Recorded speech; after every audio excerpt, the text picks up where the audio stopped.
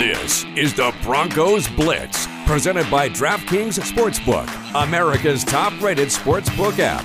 Here's your host, Danny Williams. Back in Roleplay Wednesday edition of the Broncos Blitz podcast. I am Danny Williams, Jake Myers, the co-host of the Broncos Blitz podcast, and we have Quentin McCarty here as well, hanging in with us today. Thanks for being with us, guys. What's up? What's up? Always. Homies? It's my pleasure. Okay. We got a lot to talk about. Broncos got the Lions this week, and I think a lot of people are looking right past the Lions and the 8 points even that the Broncos have to go kind of cover and take care of business. So, you know, you're getting the Lions maybe at the wrong time. I might kind of be thinking, but also hard to imagine a loss this weekend because then – you know, that's like the walls caving around you a little bit. That's one of those, like, what was it all for? We're frauds, all that kind of stuff. When really it's just part of the game a little bit. You're undefeated for 3 weeks in a row with a tie and a win. Anybody can be anybody in this league, and I'm not going to disrespect the Lions because they've kind of played some good football. It's easy for the season to get away from you, man. It's like what's happened to the Lions a little bit on in the sense of how they can't find a way to win a game is a little bit of like the embodiment, the opposite of like our team just starts winning games, like what the Colts have been doing the last 4 or 5 weeks. The Dolphins have won like 5 games in a row. It's like all of a sudden, it's not like, oh, well, what clicked? I'm not sure what clicked, but something happened, and like it starts at a certain point. You know, it starts at a certain point for a team. Has that start happened for the Broncos? Is that come up on and real for the Broncos? Have they turned that corner, Jake? Or are they still like in this holding pattern? Are they still like all the construction workers are there and they're like, all right, we're here. Where the fuck are we doing this? Let's go. Where are we pouring this shit? You know, like, right. Is that what we're doing here? So where the Broncos are at right now, you know, they had the scaffolding already. They got this foundation built already, and they're halfway through the project, right? Yeah. Then a beam and just breaks. This was an accident. That's what happens, you know, halfway through the season. You know, every single time you build back up, something snaps. Is the foundation they built, just go though? back. It might not be yet. I don't think the foundation might. They got solid pieces, but have they cleared the weeds and the dirt and all that to where they're going to build the land? That's all cleared. It's all cleared? It's ready for construction. Okay. But they just haven't been able to put it all together yet. You have to have a supervisor or some kind of owner. What's the project manager guy come in here and literally like, all right, guys, Yeah, the GC. we're going to dig right here. The Broncos are past the weeds. Everything, they just put too much into certain things, and they know they're not quite there yet. But as far as pieces as players go, they've got good offensive players. Depending on what you think of the quarterback, I like Teddy Bridgewater, but he's not going to get you past a certain point. The defense is solid. I don't know if it's because of Vic Fangio or if it's the players. It's both. It probably is both. But as far as it depends on what you consider foundation. If you consider the coach and the quarterback the foundation, well then no, they don't have a foundation. Well, let's go then. What's the foundation of any football team? Offensive line. Okay. And a defensive line. Defensive line. Okay. Trenches. Because I think if you have an offensive line and a defensive line, then your average quarterback can play good ball, your good quarterback can play great ball. And if you have a defensive line that's presenting a pass rush, well, then you can make it tough on any quarterback any week, every week. And, okay, so do the Broncos have that? Let's start with the offensive line. Do the Broncos have an offensive line, a real offensive line? Formidable? If they're healthy, then kind of. I mean, it's weird. Garrett Bowles is kind of reverting back to his old ways a little bit. They're not a bad offensive line. No. But to me, they're totally in flux right now because Garrett Bowles is your only sure thing. Glasgow doesn't return, I don't think. And if he does, he comes back like on a veteran's minimum as a rotational guy. Reisner had one too many injuries this year. I don't know if you can upgrade from Cushenberry. I don't know if Miners is a real player. Collectively, Mike Munchak has made these guys formidable, and last year, really, really good. And they are running the ball pretty well. The run, like the run blocking has been pretty good. The protection of the quarterback, I think, has been pretty good too. I know Teddy's taken a couple shots, have even got his bell rung a couple times this season. But I think that's because he isn't mobile enough to get himself out of the mess. Pat on the ball, trying to make a play, trying to do something for the team.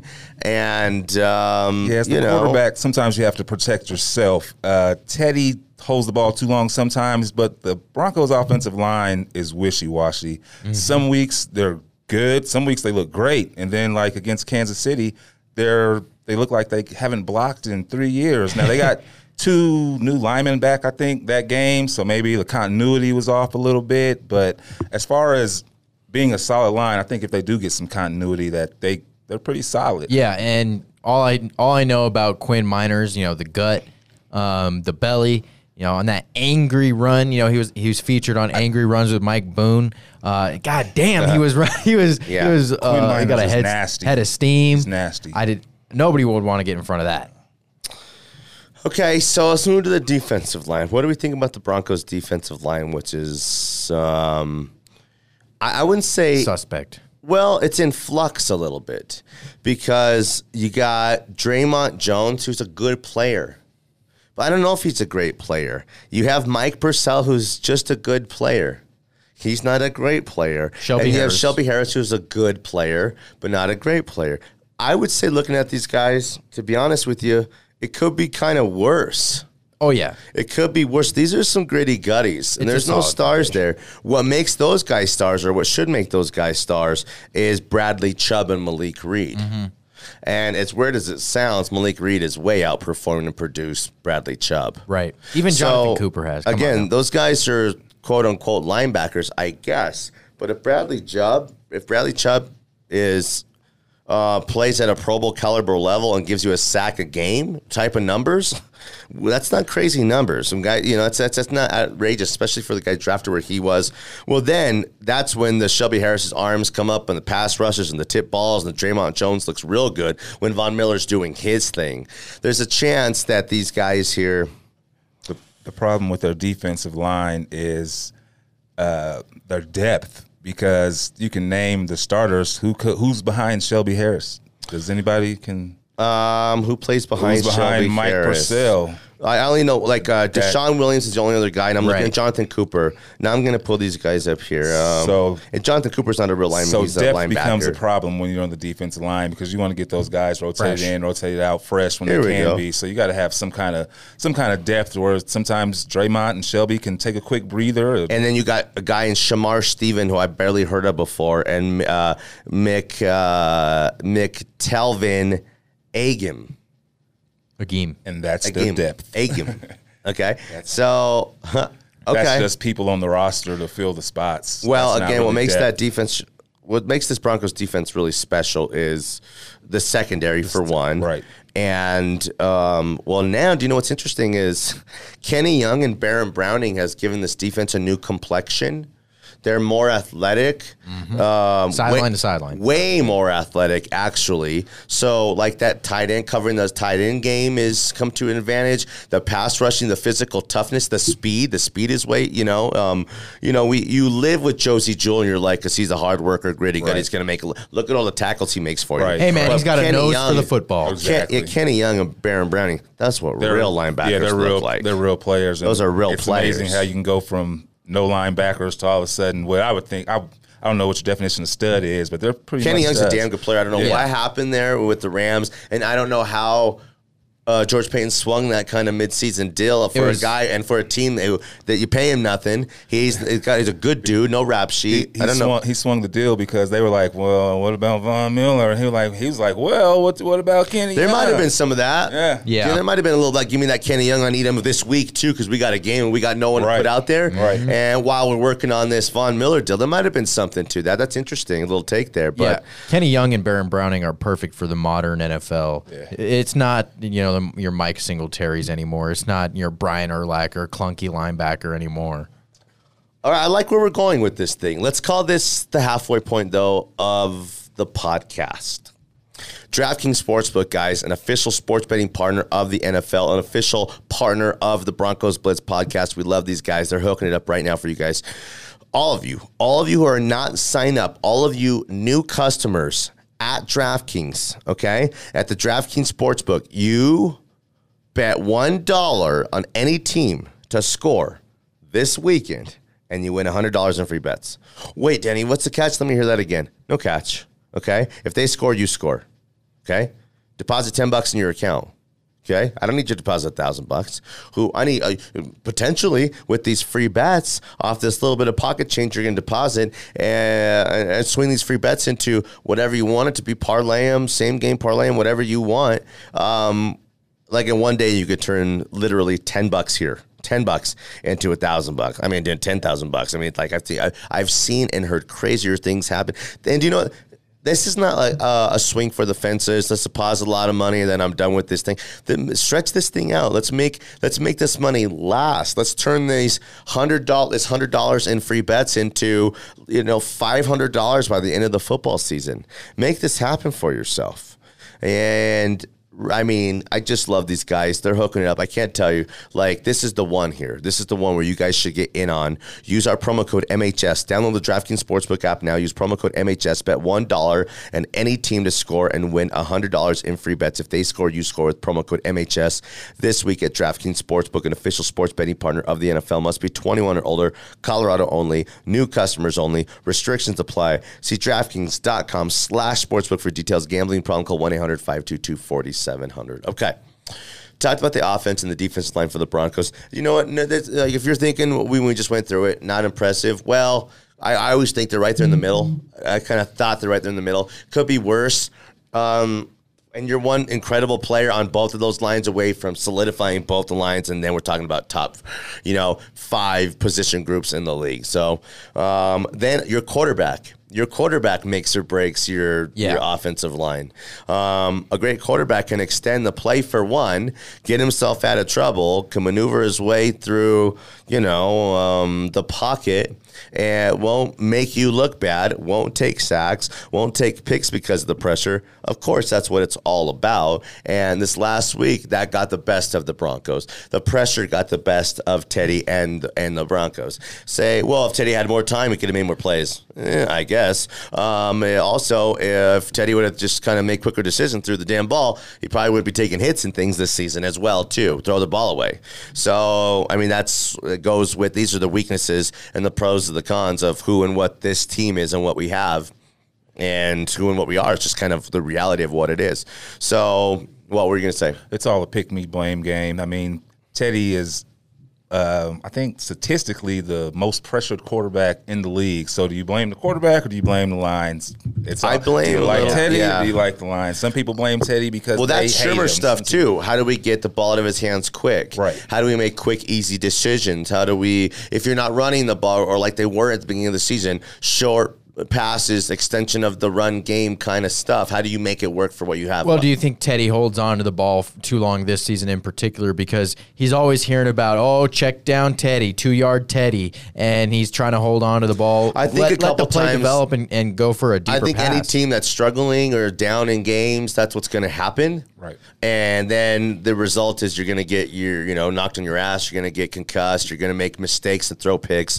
That's just kind of what happens. So the margins are so slim for the Broncos that any mistake or pick that Teddy makes has been a critical, crucial mistake because they're in such tight games in the way this season has been.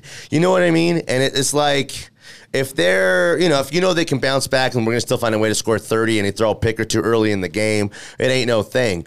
Teddy hasn't thrown a lot of interceptions in the games. Right. The problem is the Broncos they play on such slim margins, running on fumes, so to speak, trying to make it just to, trying to make that gas last to the next paycheck or that into those, eat those pieces of the ends of that, loaf of bread till it's payday. It's like that's what it is for the Broncos. There's no room for error. Right. There's no room for error for these guys. So the handful of mistakes that Teddy has made, this guy fucking sucks, which is not the case. And I'm not saying he's a great quarterback, but also Teddy's numbers are good. He's had a good season, but that's not everything. Kirk Cousins got some pretty impressive numbers this year, last year, for a career. Pretty impressive numbers. It's just for Kirk Cousins, what he doesn't translate to victories. Right. Okay.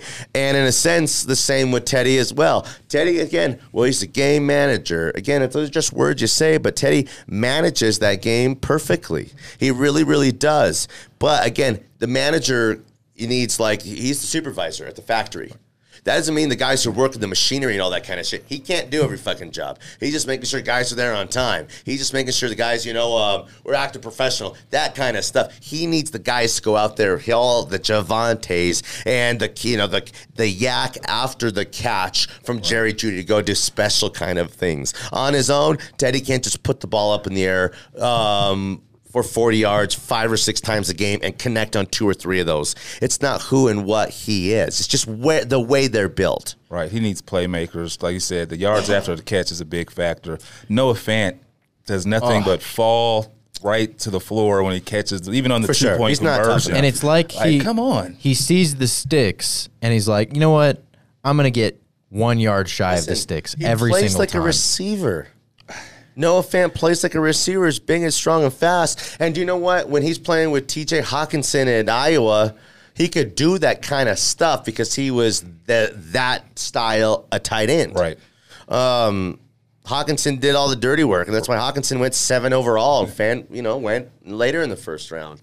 Because of the pure athletic and ability. I'm not going to bag Fant and say he can't do anything because I think in a different offense and a different quarterback, this guy might be looking like Waller. Yeah, I've been. We might be looking like this guy. Yeah, but they've got. Listen, if there's anything in the racist John Gruden believes in, besides being racist, is old tight school ends. football, throwing football to tight ends as your number one receiving option. I mean, you really think John Gruden's racist? I don't really. I think he has big lips. Personally. I think his lips look like Michelin tires himself. He's like what did he say? Eddie Murphy say about to make Jagger. He said. That Mick Jagger, man, he's got some big-ass lips. I don't know. But it was the same thing to me. I was like, what? Racist? Now so, keep going. So when it comes to the Lions now, and you brought up T.J. Hawkinson, this game, I think it might be closer than a lot of people think. On the radio show today, I kind of predicted a blowout, but the Lions, all they do is play close games. And if it wasn't for the longest field goal in history, they would have beat the Ravens. They've played tight games all season long. They lost 5 games on the last play of the game. Yeah. Oh yeah. The Broncos won't blow these guys out. What I'm hoping is the Broncos are up, 13-3 at half, which keeps them right there in the game. Broncos revert back to being that. Good third quarter team getting an early touchdown there. Then you're up 17-3, create that separation a little bit. The game's never in hand. That's Fangio's style of play a little bit. But control the pace and the tempo. Don't make mistakes. And like we said, those margins are so slim for the Broncos. The Lions will make the ball game out of this thing for sure. I just don't believe that. I don't think that the Lions have the style of quarterback to make it a game.